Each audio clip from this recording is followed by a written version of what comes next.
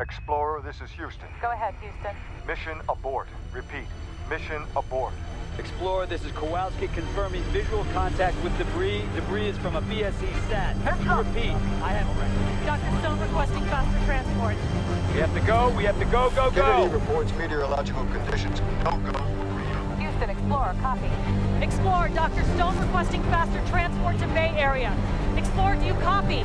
Explorer, permission to retrieve Dr. Stone. Your go, Kowalski. Houston, this is Explorer, copy. All right. We've lost Houston. We've lost Houston. Look, we need to get the hell out of here. Need some help there, man? No, don't wait for us. It's stuck. Man down. Houston, this Man is down. Copy. Houston, this is Explorer, copy. Kowalski, Explorer's been hit. Explorer's been hit. Explorer, Explorer. Astronaut is off structure. Dr. Stone is off structure.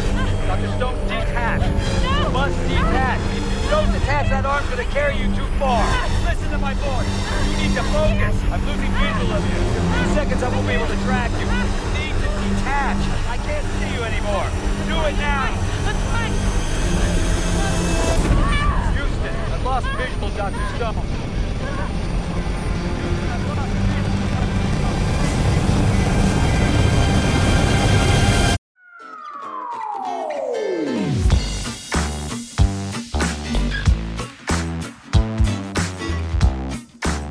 Hello again, and welcome to another episode of 1001 by 1, where each week we take a film out of the book 1001 Movies You Must See Before You Die, discuss it, analyze it, and ultimately decide whether or not it should be in the book.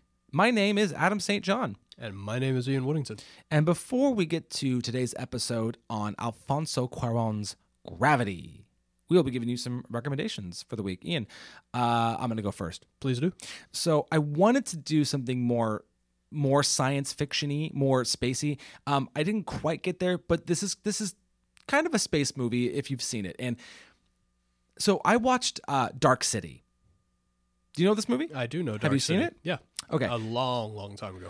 So this is a movie that I tried watching a while ago, and the disc I had was way too scratched. And I was able to find it again very, very cheap. And so we watched it the other night, and I was really entertained by it. And I don't know Alex Proyas very well. I know he did The Crow. I, Robot, I think. Okay, great. Yeah. And the reason this has been on my radar for a very long time is because our good friend Roger Ebert, this was his number one film of 1998 when it came out. And again, being young and at that time up and coming film lovers, Ebert was one of the people you could go to, oh, well, what did he like really well? And I remember this, I was like, I've never even heard of this movie. And granted, I was very young at the time, but this has been on my radar for over 20 years. And I finally just watched it the other night, but I really, really enjoyed it. So the movie basically follows Rufus Sewell, who wakes up and doesn't quite remember who he is. He kind of pieces together that he is married to Jennifer Connelly. They're having some marital spats, and he may or may not be a killer of prostitutes. That's something that's happening. And William Hurt is like the detective kind of hunting him down. What we don't realize right away what's going on is that this world is literally being controlled by these people who live underground. I forget what they're called, but they're all bald. They all wear these crazy black trench coaty kind of things, but kind of futuristic-y. And there's something called tuning, where each night at midnight, they literally change the world. New people get different identities. People's homes change, the architecture, the space. And essentially, Rufus Sewell has sort of evolved. And he is a human who now has some of the powers that these guys have. And Kiefer Sutherland plays the scientist who is a human, but because of his knowledge, he kind of helps these people do what they need to do.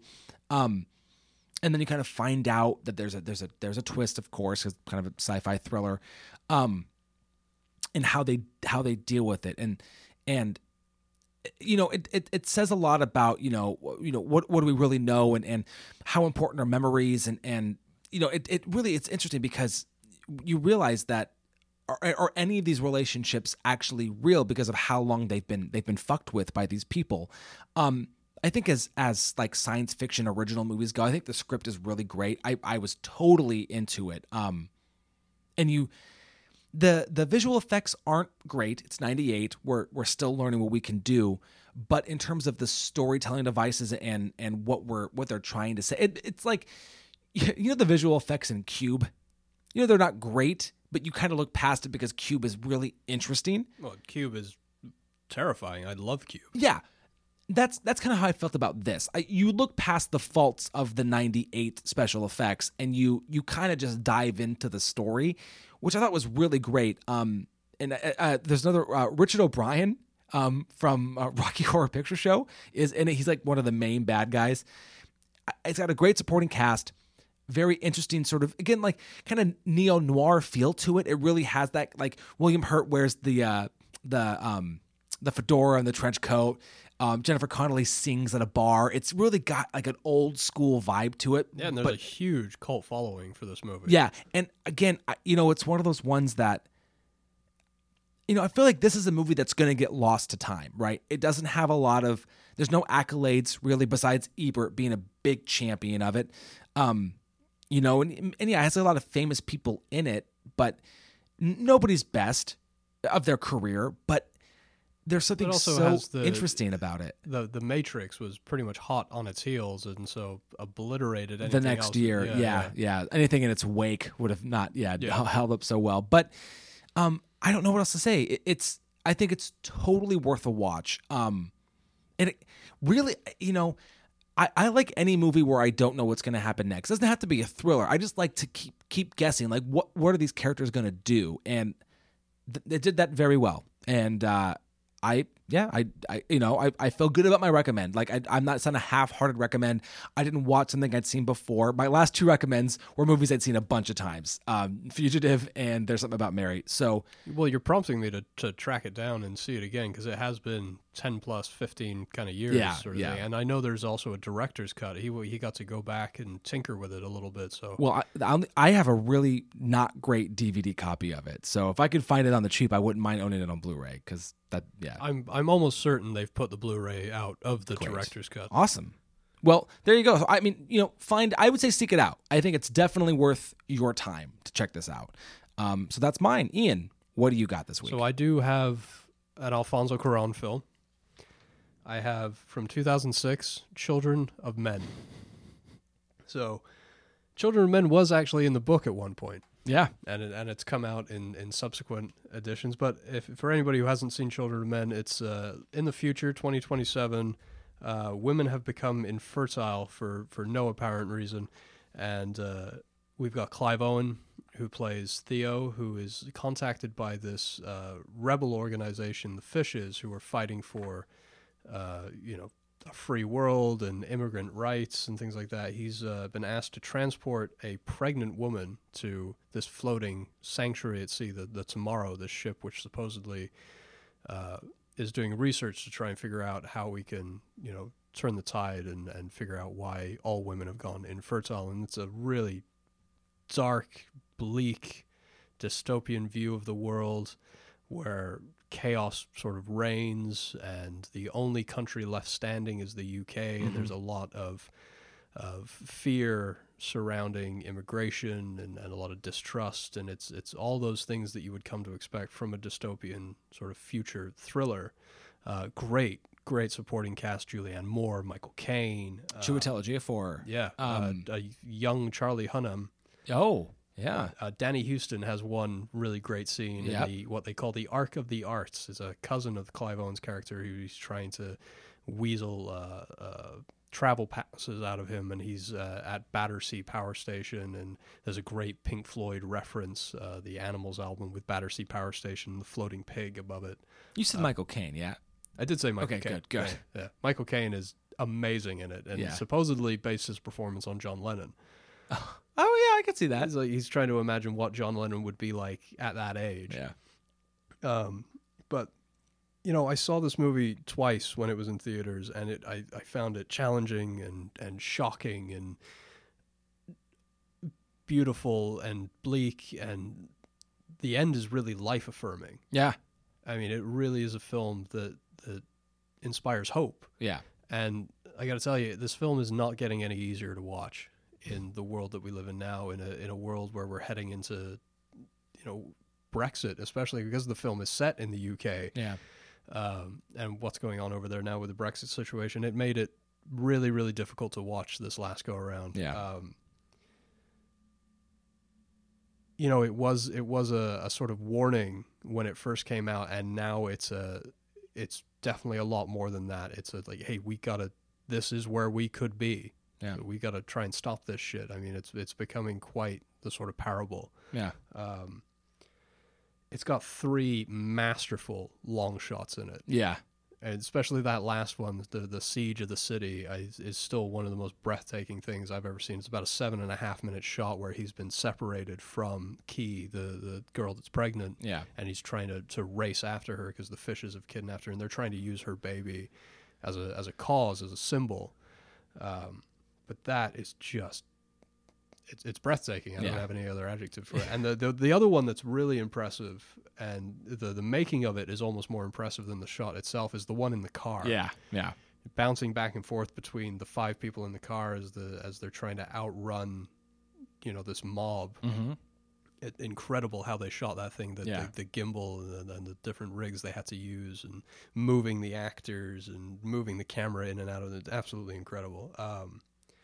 The birth scene as well as the other long shot. It's a shorter one. It's about 3 minutes or so, but it still knocks the wind out of me every time. Yeah.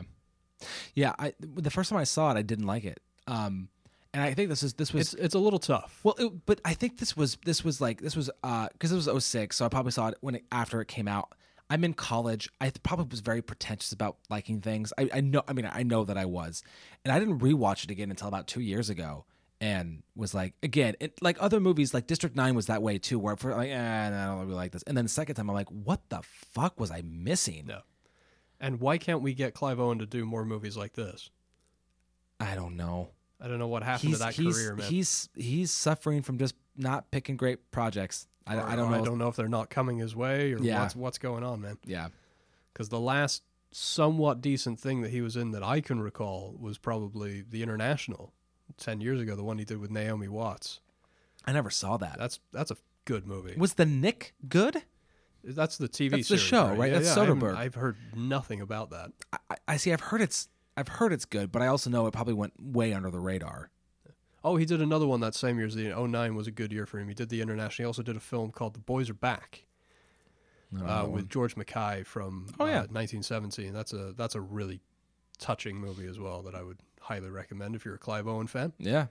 But anyway, Children of Men. Yeah. God,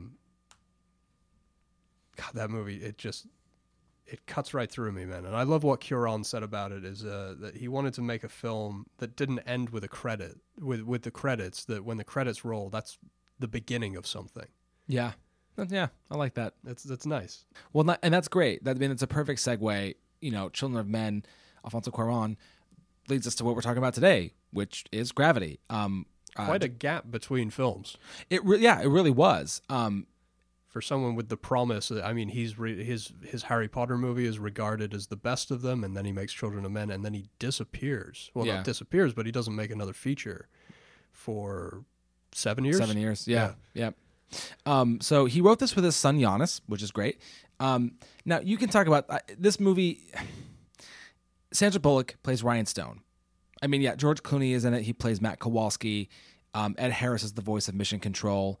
That's who I have. If you want to mention the other guy that's in it for like a second, you can. No, I'm not being mean, but like no, I get you. All the rest is, other than Bullock and Clooney, it's all voices. And I love the callback, Ed Harris playing Mission Control like he did in Apollo 13. Yeah. Orso Ignatiusen is Aningak, the native Inuit man that she's able to get into contact with, and then Paldet Sharma plays Sharif. Yeah.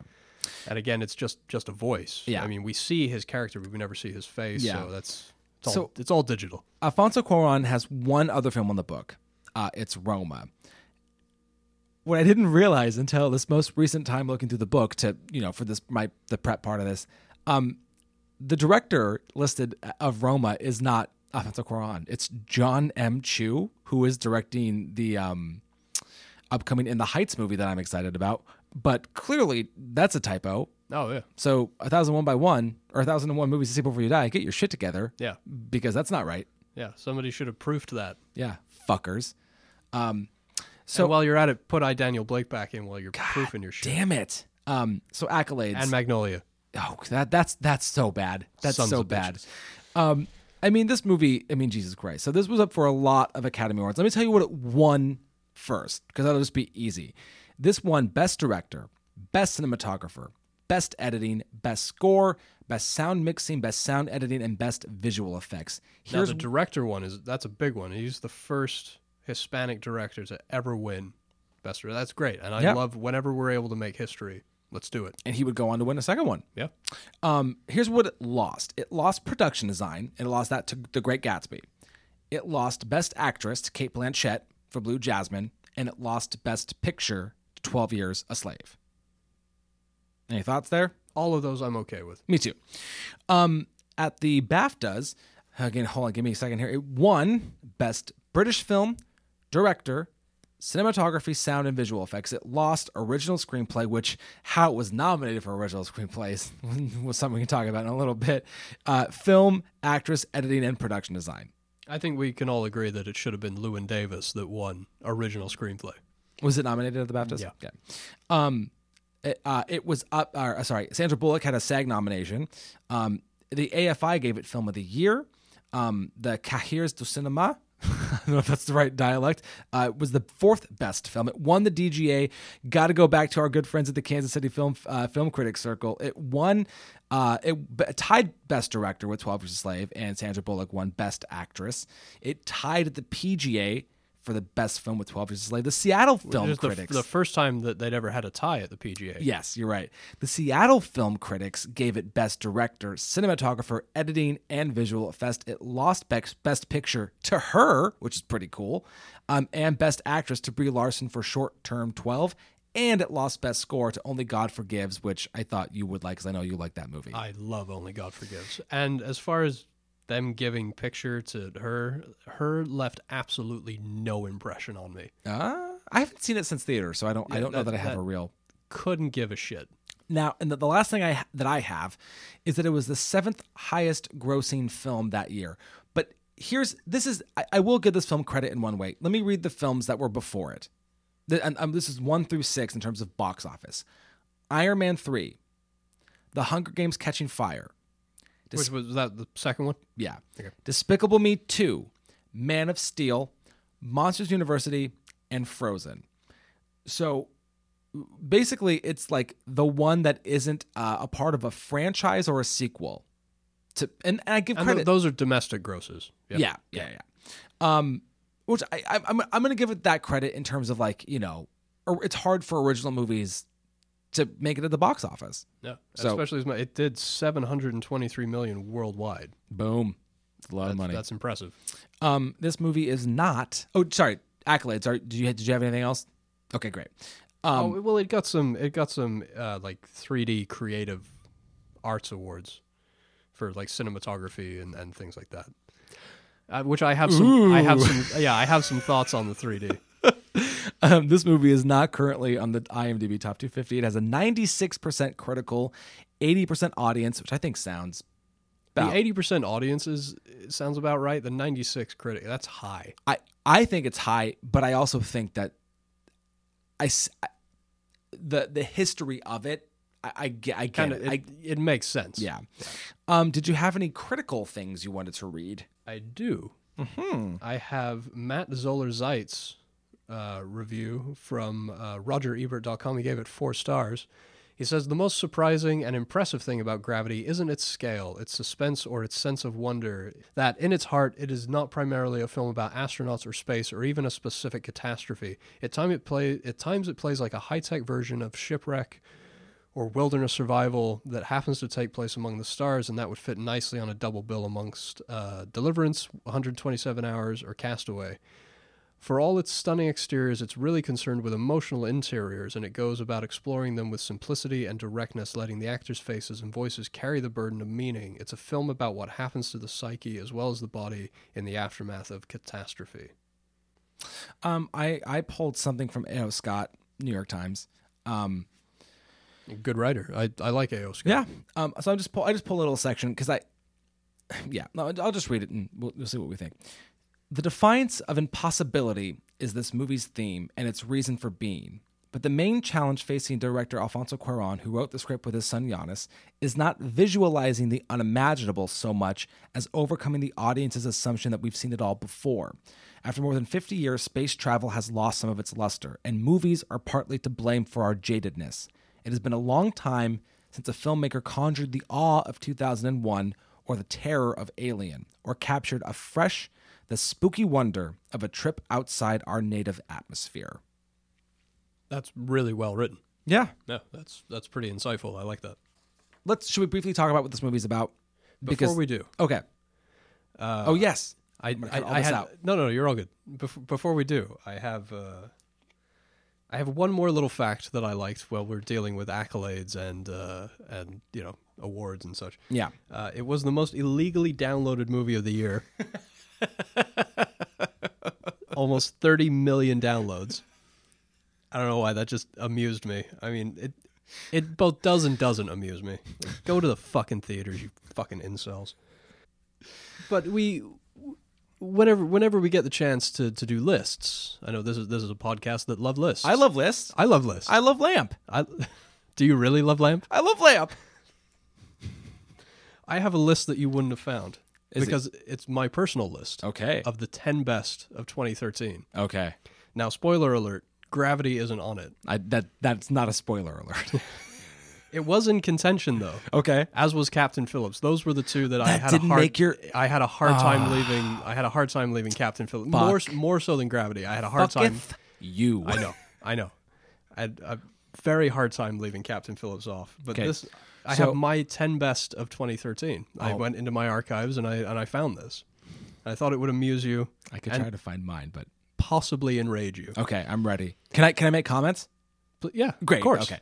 I like this. And I know exactly. Just get it out of the way right now. You can call me a Ridley Scott fanboy all you want. Number 10 is The Counselor. Never seen it, so I don't know. It's great. Okay.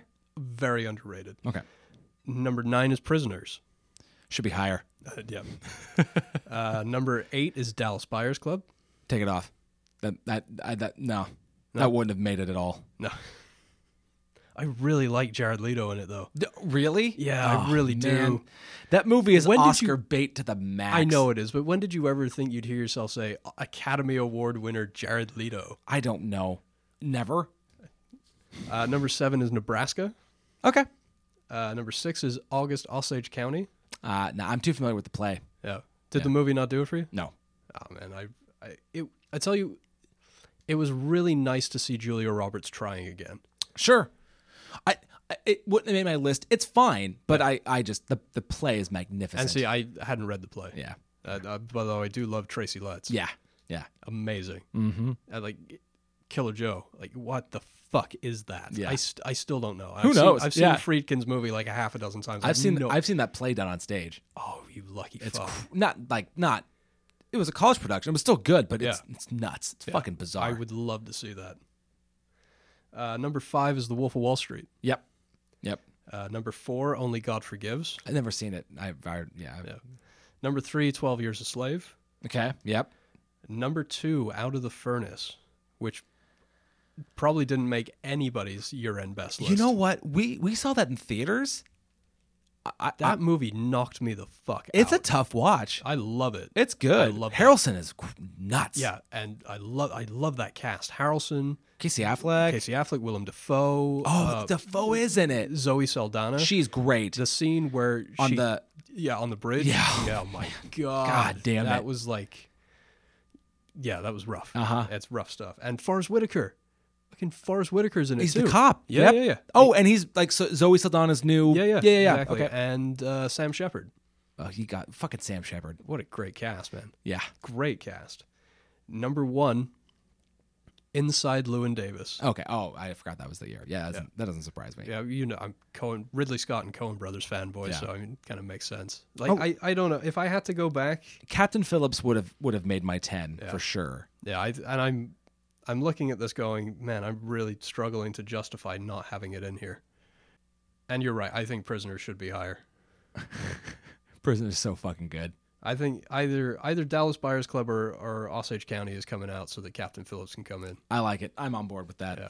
Nice. But that Nice. was the list that I made at the time. Yeah. Well, there you go. I like it. Yeah. I'm on board. Okay, so this movie, as plots go, I mean, in terms of like the grand plot, very simple. Sandra Bullock plays Ryan Stone. She is more of a scientist than she is actually an astronaut, but she's up there to do something on the. So they're attached to the Hubble Hubble, telescope, that's what I and thought. she's attaching the prototype Yeah. of something that's going to help interface with the Hubble telescope. I know they say it, but it's a middling detail. It's not important. Yeah, and George Clooney is Matt Kowalski. He is the seasoned astronaut up there. It's his last time out, so Yeah. they make a big deal about that, and he's trying to break Anatoly's record Yes. for longest spacewalk. Indeed. And with what we hear eventually through Ed Harris is that there's going to be debris. The Russians shot down one of their old out-of-use satellites. Which they thought was going to not be an issue. It turns out that it is. And basically all hell breaks loose, and they do some math, and basically they know that every 90 minutes this debris is going to come by again and cause... It's rotating at like 20,000 miles an hour. Yeah, so they're basically trying to... Which is based on a real theory, but Yeah. that was about the Kessler syndrome, which came about in the late 70s. Some guy hypothesized that this could actually happen. I think it's been proved to be implausible now, but it's still an interesting idea. And it sounds like a great plot of a movie, which ended up being. Yeah. And then basically that's what's... And then... Without getting into plot details at the moment, basically it's just Sandra Bullock trying to find a way to get back home. I just want to leave it at that. Castaway in space. Yeah, there you go. Is the way that I've talked to some people who dismissed it. Like, why would I watch it? It's just Castaway in space. Yeah. So Which to that I say, you should give it a shot anyway. where do you want to start, my friend? Well, I love the playfulness at the beginning. I think George Clooney is exactly what this movie needs. I agree. And I'm glad they went with Clooney over Downey Jr. because Downey Jr. I think was the original choice for that role. Yeah, I don't know that we would have liked their connection so much because Clooney can be very self-effacing, and Downey's just kind of a sarcastic ass. Yeah. And I don't know them as people, but in terms of how they present themselves, Yeah. Yeah, Clooney was. You don't want absolutely want Iron Man up there. No, you don't at all. You want the assuredness of Clooney, which is great because he ekes charisma but without trying. Yeah. There's no It presentation. It seems very effortless for him, and his Yeah. charm is exactly what this movie needs to sort of let the air out of the balloon every once in a while. Because once that balloon fills up, holy shit, man! Like I remember seeing this and I was taken with it. Like I get it. It's an impressive movie, and especially reading about it and how long it took. I mean, they thought they were going to have this thing wrapped up in it took 4.5 years. Yeah. From green light to make this movie. Well, there's that gap you were talking about. Yeah, insane, Yeah. right? Yeah. But I wasn't. So I was taken with it on a technical level. But as far as the story and the performance, I was like, yeah. I mean, it's serviceable enough. It's good. Yeah. And then I would talk to people that I worked with about it, and they were like, "Oh, you went and saw it? Did you see it in 3D?" And they're like, "No, you got to see it in 3D." Get the fuck out of my face with that. Just because I didn't see it in 3D doesn't mean I didn't see it. Like I've seen 3D movies. Like I saw Avatar in 3D. Yeah. Couldn't have given a shit. Me too. It's a stupid gimmick. I'm glad that it seems to have, for the most part, died off. I agree. It was a gimmick in the 50s. It's a fucking gimmick now. Yeah. And it's funny. Basically, everything you just said, I totally agree with. You can't deny the visual effects, the time and effort that was put into this movie. You can see it everywhere. The amount of research and I mean, beyond just what you see on screen. I mean, they really the effort and the detail put into it. It's all there. Like, I know some of it isn't scientifically sound, and this isn't a science podcast, so I'm not going to go on a symposium. I mean, I read about all the things that people like Neil deGrasse Tyson, like, this would never happen and that would never happen. But I mean, it's a work of fiction, guys. Yeah. If you want realism, watch a fucking documentary, which is nothing wrong. I love documentaries, but that's not this. And Cuarón said, like, we did the research. We know how this shit is supposed to go, but there's certain sacrifices you have to make in order to make it watchable. Yeah. Well, yeah, I mean, you got to keep butts in seats. But there's also a flip side of that coin as well. There's other scientists and astronauts that said, wow, there's little details. Like, there's one astronaut who talked about how, he would carry this tool in his pocket on the spacewalks that he did, and there it is. There's that tool. So you got to appreciate that, hey, they did their best. Yeah. Oh, to try and get some of the little details right, even if they have to fudge the bigger science. Yeah. I can't. It drives me nuts when people get on their soapboxes about, well, this wouldn't happen in real life. I'm like, yeah, well, this isn't. It's a fucking movie. Yeah. Yeah. It's not real life. Very true. Very true. So one thing that's totally not important, but I want to bring it up because this movie broke a rule that I thought, like an unofficial rule that I thought was set in stone. Would you like to know what that is? Go for it. This is a PG-13 movie that got 2 fucks. Oh, that's right. It does. Sandra Bullock says it twice. Usually that doesn't fly, but she got to say fuck twice in this movie, and well, I think the second one is pretty. It's kind of muted. It's not loud, and it's definitely like she's doing something, and it's like a fuck. She's being tugged on like that tether. Yeah. But I just wanted to bring that up because I. Well, I don't think this is the only circumstance of a film that's gotten away with it twice. I think if you can make a case to them to be like, look, this is necessary. Well, yeah, I know. I mean, I know, like, famously, there's a very naked scene in Titanic, and that movie is still rated PG-13. So I think it's about taste and intent and all that other stuff and too. context. And, yeah.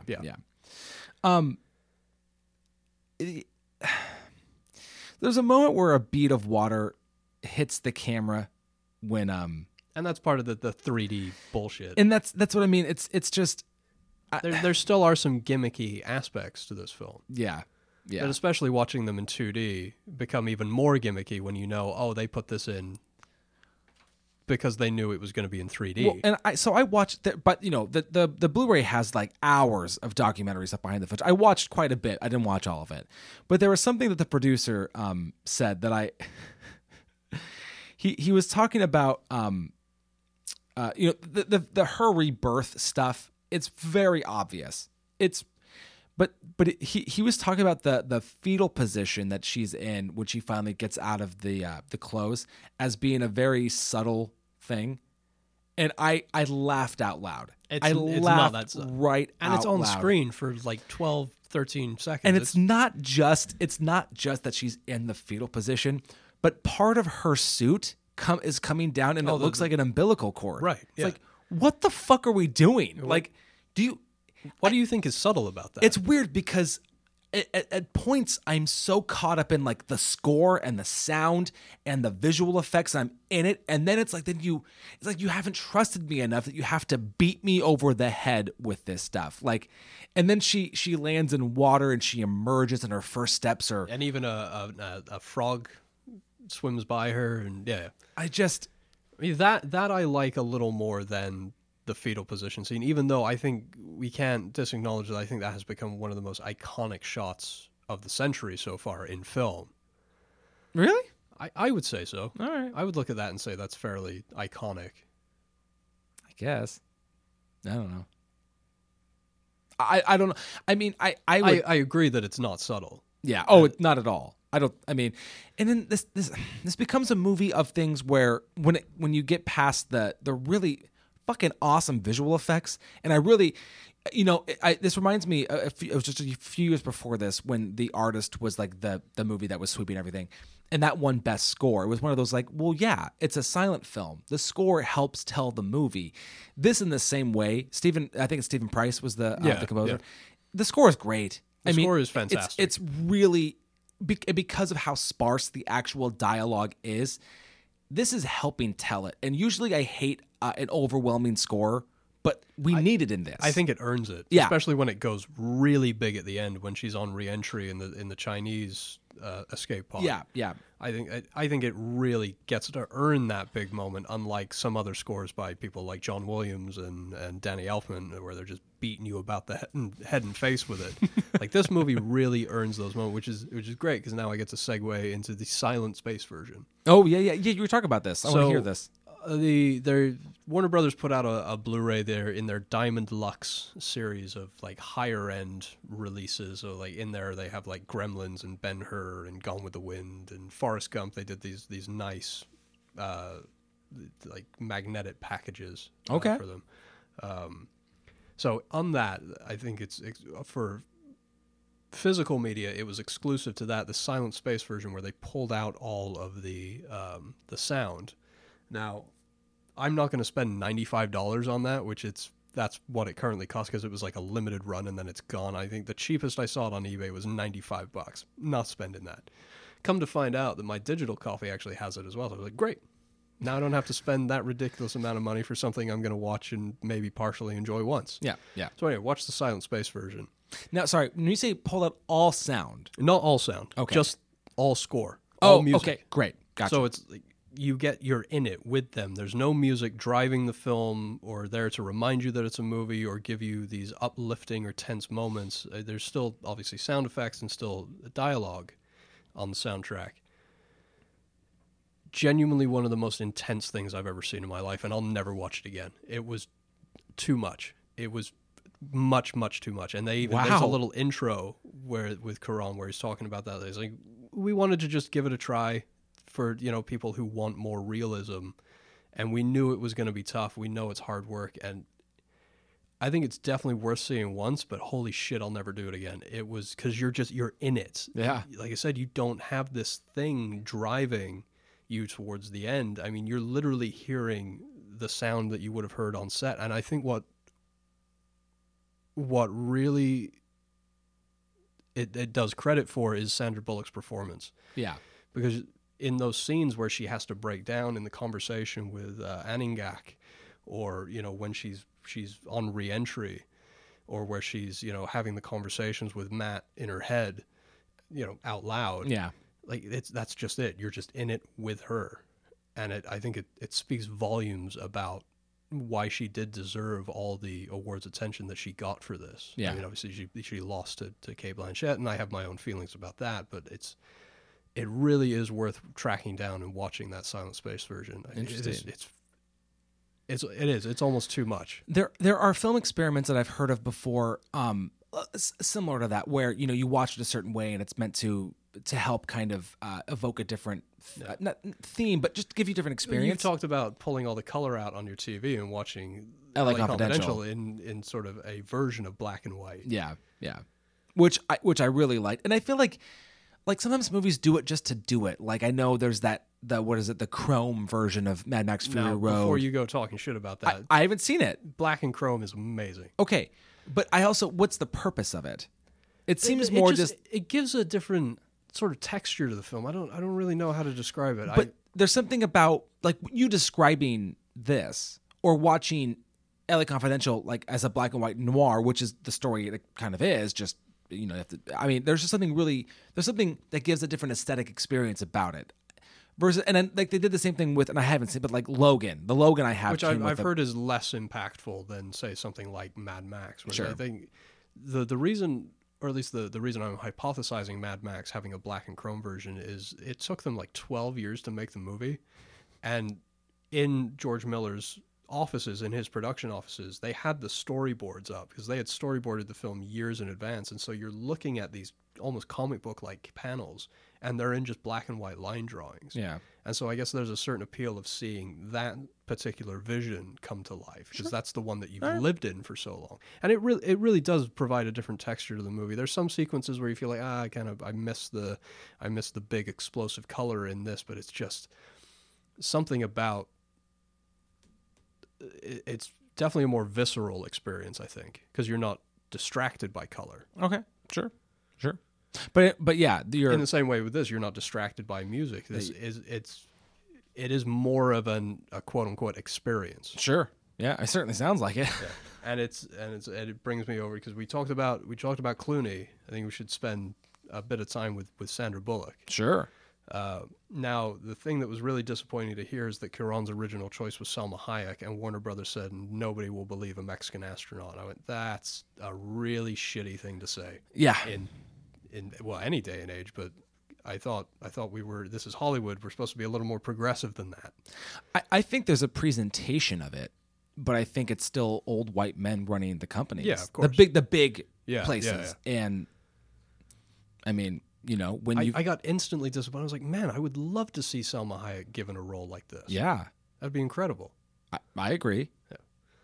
Yeah, that's I have to say, I am glad that we ended up with Bullock instead of someone like Angelina Jolie, who I know they pursued really hard for quite a while. yeah. I think she turned it down twice, and then they just went. The list of people they considered for this thing is incredible: Blake Lively, Natalie Portman, Marion Cotillard would have been another really interesting choice. Yeah, and there's something about Sandra Bullock of the people that you've just said that I find interesting because she's older than them, and not old but older, and it makes me believe not only that she had a child that died, but that I don't think she ever references how long it's been. But You get the feeling it must have been a couple of years at least. and that's what I mean is that it wasn't a recent thing. Right. That like she's old enough to have had a child who has died and she's been dealing with it. And I think if you put Natalie Portman or Blake Lively, I don't buy it. And maybe you change it. Maybe it just happened. Maybe she was younger. But there's something about the playing on the playground and the senselessness. what did she of it. call it? She goes, it's just something stupid. Yeah, it's something that happened. Yeah. I think it helps for the believability of the character to have somebody like Sandra Bullock in there. And it's a career-defining performance. I mean, not that she's ever been a bad actress. She makes a different kind of movie.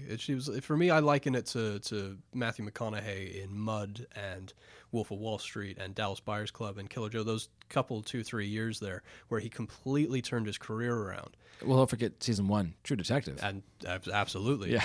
great fucking show. God damn. Yeah.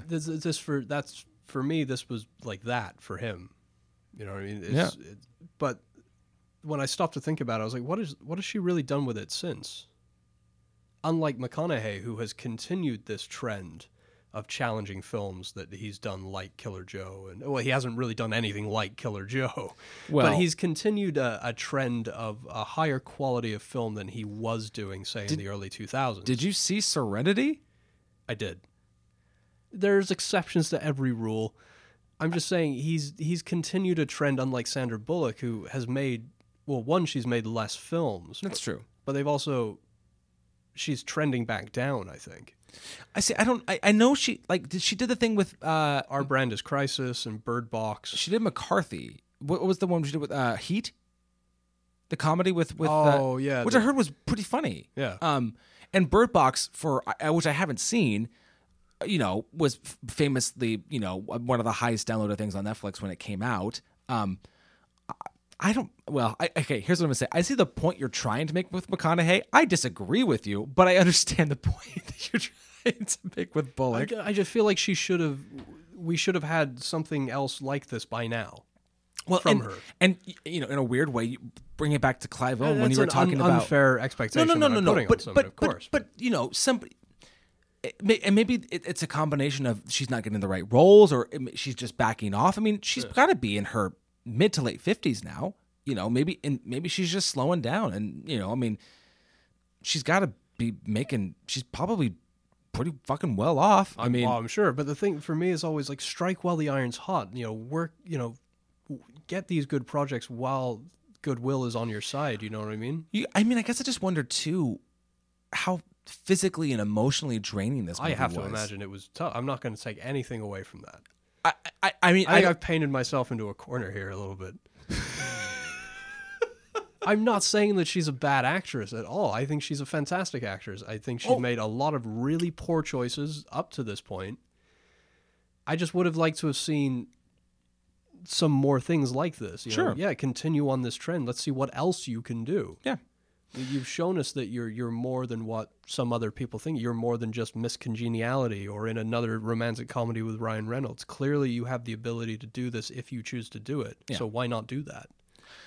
That's a good question. And speculation is always fun. Yeah. But I'm not, I don't know. No idea.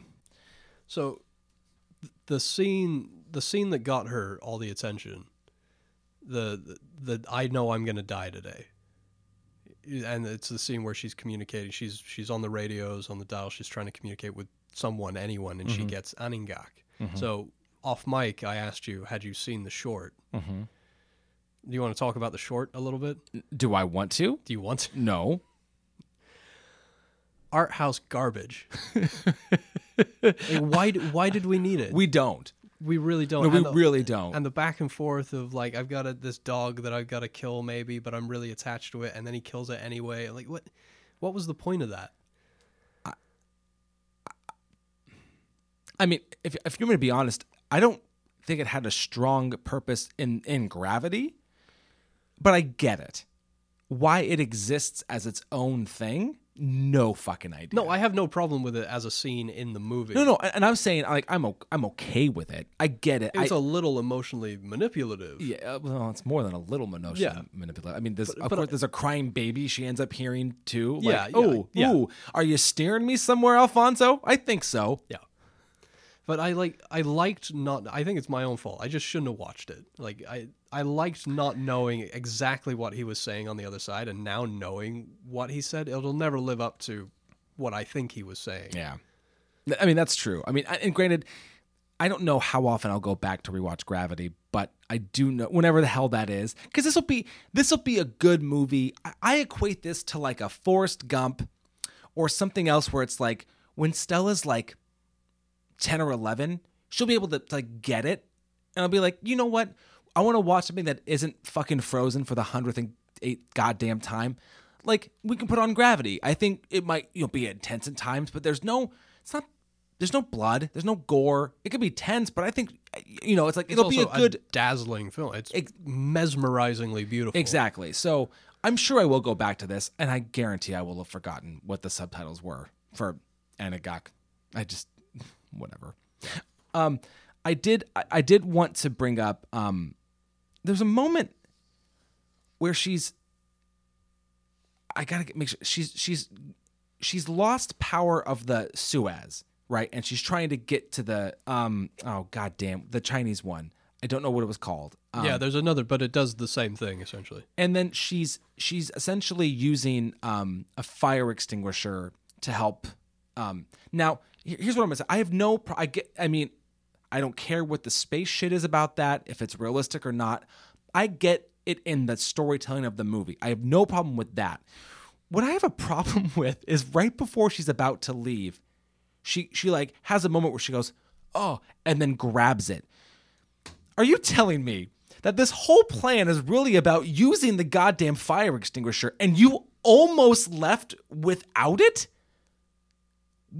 What? Well, I think that's a human moment. Is she's so excited to get where she needs to go that something's going to get missed. Okay, I want to see the movie where she goes out without it. Yeah, I want to see that because that's fucking so stupid. That's a little beat we didn't need. Right. And I'm sorry to harp I'm on that. just trying to rationalize. I it know, in some but way. I fucking like what? Why? Don't make me believe that she almost left without it. That's her whole fucking plan. Sorry. Bad writing. Although I did write at one point, I go, how ballsy would it have been if she died? That's a different movie. I mean, I know it is, and I realize that wouldn't have given us the hopeful ending of Rebirth, but like, can a movie just be about like the will to survive? But maybe not. I mean, and I get maybe there are movies out there like it, but at one point she's going down, right? And I'm like, fuck me, what if she died? Like, what if all of this was ultimately for nothing? Yeah, pull the Christopher McCandless episode or Into the Wild. He doesn't make it. Pull one of those. It's based on a true story, so it's a little different. Yeah, that's but, true. That's true. Oh, I wrote this down too, and maybe you can help me with this and flesh this out, because this was the last like one of the last notes I took. I said, "Is it just that to be in space, you need to be extraordinary, and I can't relate to this?" ? Because I get the will to survive. That's pretty human. I get that. But I found it hard to really sympathize with her, given the extreme specificity to her situation, right? Being in space and having to maneuver from thing to thing. And I just found myself going, it was hard to connect with her, and I hate this. I'm totally going to sound like a dick here, but like her daughter's already gone. I mean, I'm glad she had the will to keep fighting, and then she was talking to like, Matt, if you see her up there, tell her I found her bow and whatever. Her red shoe. Yeah, her red shoe. And I'm like, isn't it more like, I would have liked that so much more if she's like, fuck Matt, he's gone. Talk to your daughter. Yeah. And say like, I don't know if I might be seeing you soon. I don't, I don't know. And then there was something like, I didn't like how sure she was that she was going to make it. I don't know. The script of this movie is not great. That's what I'm getting at. The script is rough. And going back to the accolades, did it win? No, it wasn't even up for screenplay. It wasn't up for screenplay. That's right. Yeah, it was at the BAFTAs, but not at the Oscars. Yes. And it's one of those things which where it lost to American Hustle, which oof, that fucking dog shit. I think that would set a record for a movie with the most nominations to not win any. I think it had 11. Yeah. Yeah. Well, that movie is just poor man's Goodfellas. Well, that's an insult to Goodfellas. It's poor man's Goodfellas crossed with poor man's Ocean's 11. Yeah. Yeah. And fucking Louis C.K., Jennifer Lawrence, and Bradley Cooper trying their best while Amy Adams and Christian Bale act circles around all of them. I'm sorry, Bradley Cooper is making a different fucking movie than everybody else. Well, and David, I know David O. Russell kind of found his muse in a way when he got her in Silver Linings Playbook, which I will admit as a movie I like, and I like her in it. But she is too young in that, and she's way too young in Joy, and I don't buy her. And maybe it's because I think she's around our age or younger. I don't buy her as a mom. I just don't yet. And maybe it's because she still looks so young, but no, I don't. Like, that'd have been like Jennifer Lawrence in this movie. Like, fuck you. Get out of here with this garbage. Yeah, exactly. I know. I'm not saying she was considered. I'm just saying like that would have been fucking unbelievable. So, do you want to say? Do you have nice things? Do you want to say some nice things? Okay. I think I'm not ragging on you for being critical. Let me go back. So I want to read. This is what it won. Right, best director, cinematographer, editing, score, both sound and visual effects. Now, directing's tough because best director for a film, it's weird because are you rewarding the camera work? Are you rewarding the performances? Are you rewarding inventiveness? Are you rewarding? So I'm gonna leave that one aside because I don't know how I feel about it.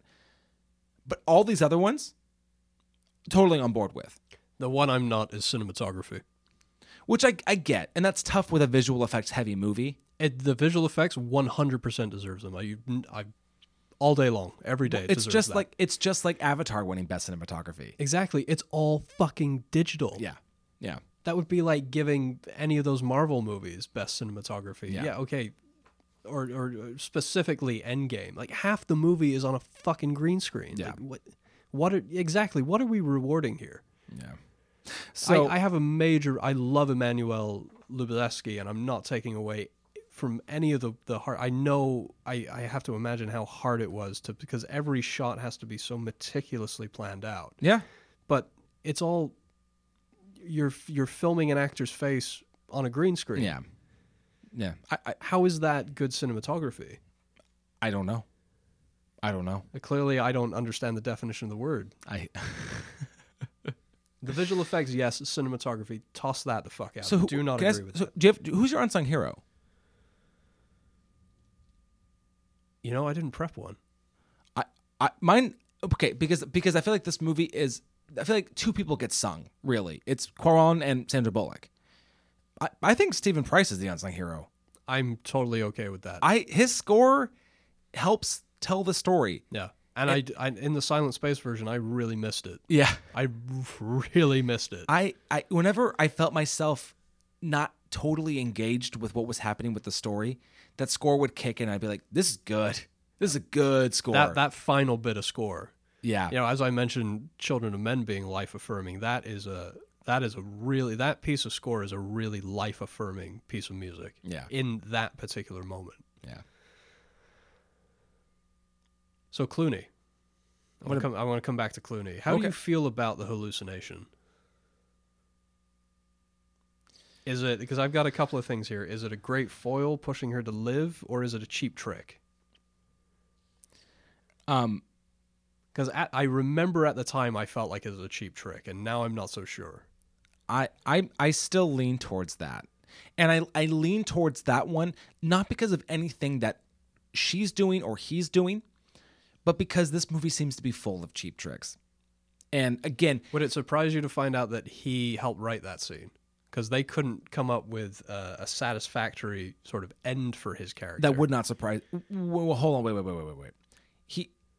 He helped come up with the idea of coming back, or he helped fill the dialogue? I believe it was both.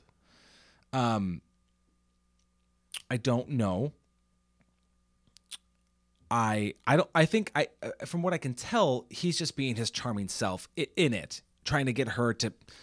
There's the vodka I was talking about. No, you got to do this button. You're going to be fine. Whatever. Yeah, I'm okay with the words. Well, I really like that dialogue. You know, it's easy to we could turn all this off. We could just go to sleep. We could give up. Yeah, and then of course there's it's time to go home. Yeah, which I feel is a bit cheesy, but the moment I think it works. I mean, is it a trope? Is it a trope that every space movie you have to say the line "can't beat the view"? Does every movie in space have to say that? I think so. I've got a bad feeling about this. I do like his stories.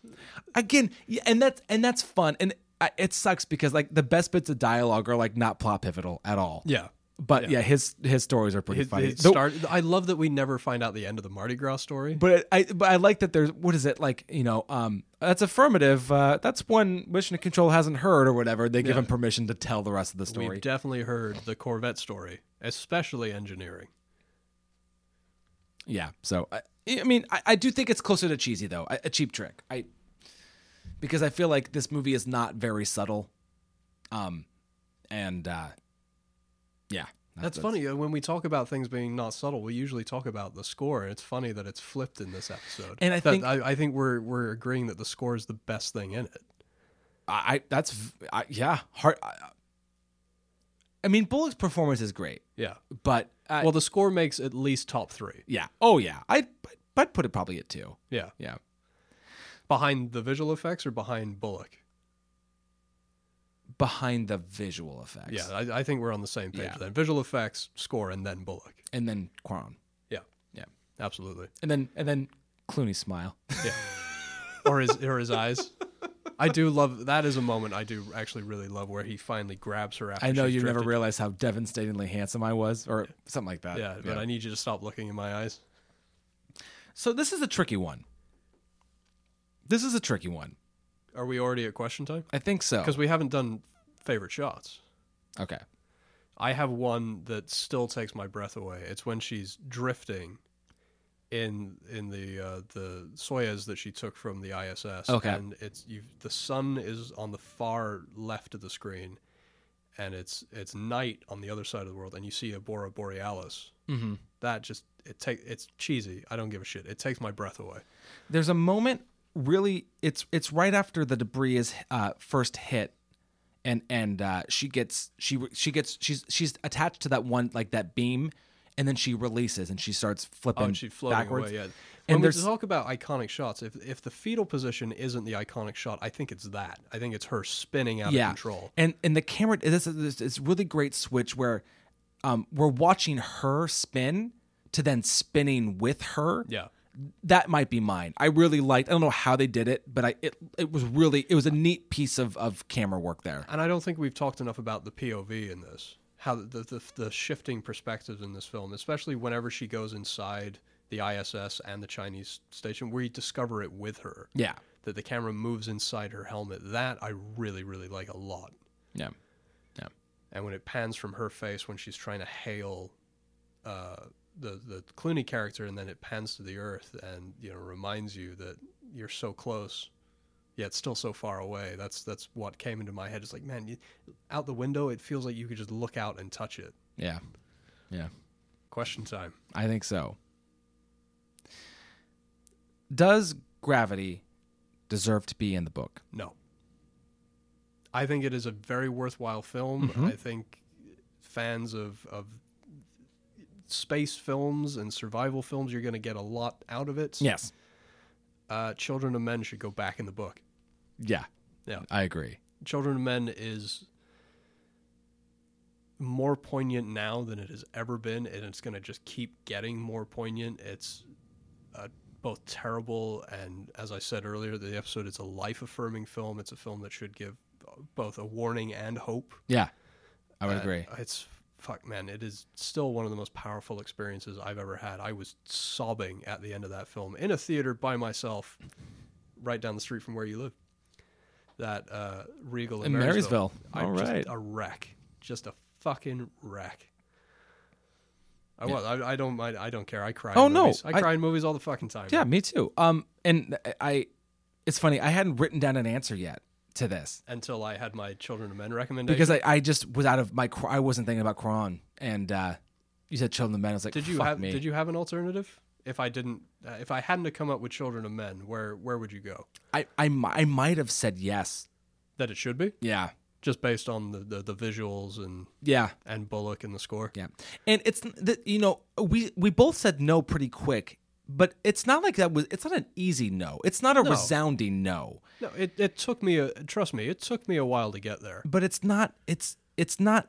I think Children of Men is more deserving.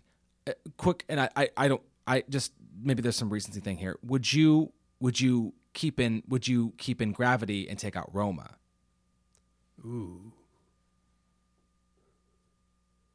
I really want to see Roma again. I need to see it again too. I found Roma at times really indulgent, really indulgent. Yeah. Oh yeah. So And I remember us talking about that Yeah. after I watched it. Yeah. It definitely. So I don't at the moment I would say I See, would they're both worthwhile films. Yeah. You know what I mean? There is a lot to appreciate about them. I think almost more so in Roma. I think Roma has a slight edge because I like that it's a smaller film. I like how personal it is, but yes, it is extremely indulgent and probably you know what? probably a good 15 minutes too long. But you know what's funny about that is and I think the reason why I would agree with you about keeping Roma over Gravity if that was the way things, you know, shook out. I know I've mentioned this a couple times with certain directors, and it's my Are fear. we talking about going back to your roots? Yes. Yeah. Yeah. You know, it's my fear that maybe Denis is going to he's going to keep making bigger and bigger and not do something small again. We've seen what's happened with Christopher Nolan. He keeps making these bigger and bigger movies. And that's what happened with Cuarón in a very real way until Roma. Yeah. So So it definitely has my respect Yeah. for that alone. because my favorite of his movies is not in the book, and that's Y Tu Mamá También. That movie is fucking awesome. And again, was it in the book at a one point? long time. I think maybe in its first iteration Yeah, it was. yeah. That movie is so good, and it's a bummer that it's not in the book. And it gets something back, you know, in his native language. Yeah. Roma. I know Roma is, but I would, you know, I would easily replace Y Tu Mamá with any Cuarón to make sure it was in the book. But that's just me. Now, if we had to go with a sort of, I was thinking about how to weasel the Martian into the book, and that was my initial thought: is fuck Gravity. The Martian is 1,000 times more fun. Well, that's true. It is Like, definitely more fun. And I've seen The Martian probably 4 or 5 times now, and it just keeps getting more fun every time I watch it. I've only seen it the one time still. It's such a feel good, and I love how bombastic the soundtrack is with all those like 70s disco, because that's all he has. Yeah. I love that they just embrace that. I don't know. There's a lot that I love about The Martian. Yeah. But yeah, no, it's got to be Children of Men has to go back in. Absolutely. No doubt. I totally agree with you. Yeah. So it's a no from us. We think that Children of Men should go in to replace it. However, as always, we want to know what you think. So what do you think of Gravity? Do you think it deserves to be in the book? Is this something that everybody should see? Do you think maybe Children of Men should go in? Do you think something else of his should go in? Well, please hit us up on Facebook and on Twitter. Let us know what you think. You can support us at patreon.com/1001by1. You can listen to this show on Spotify and Google Play, Apple Podcasts, Stitcher, all those great places, and many more, I'm sure. So until then, I'm Adam. And I'm Ian. And we will see you next week.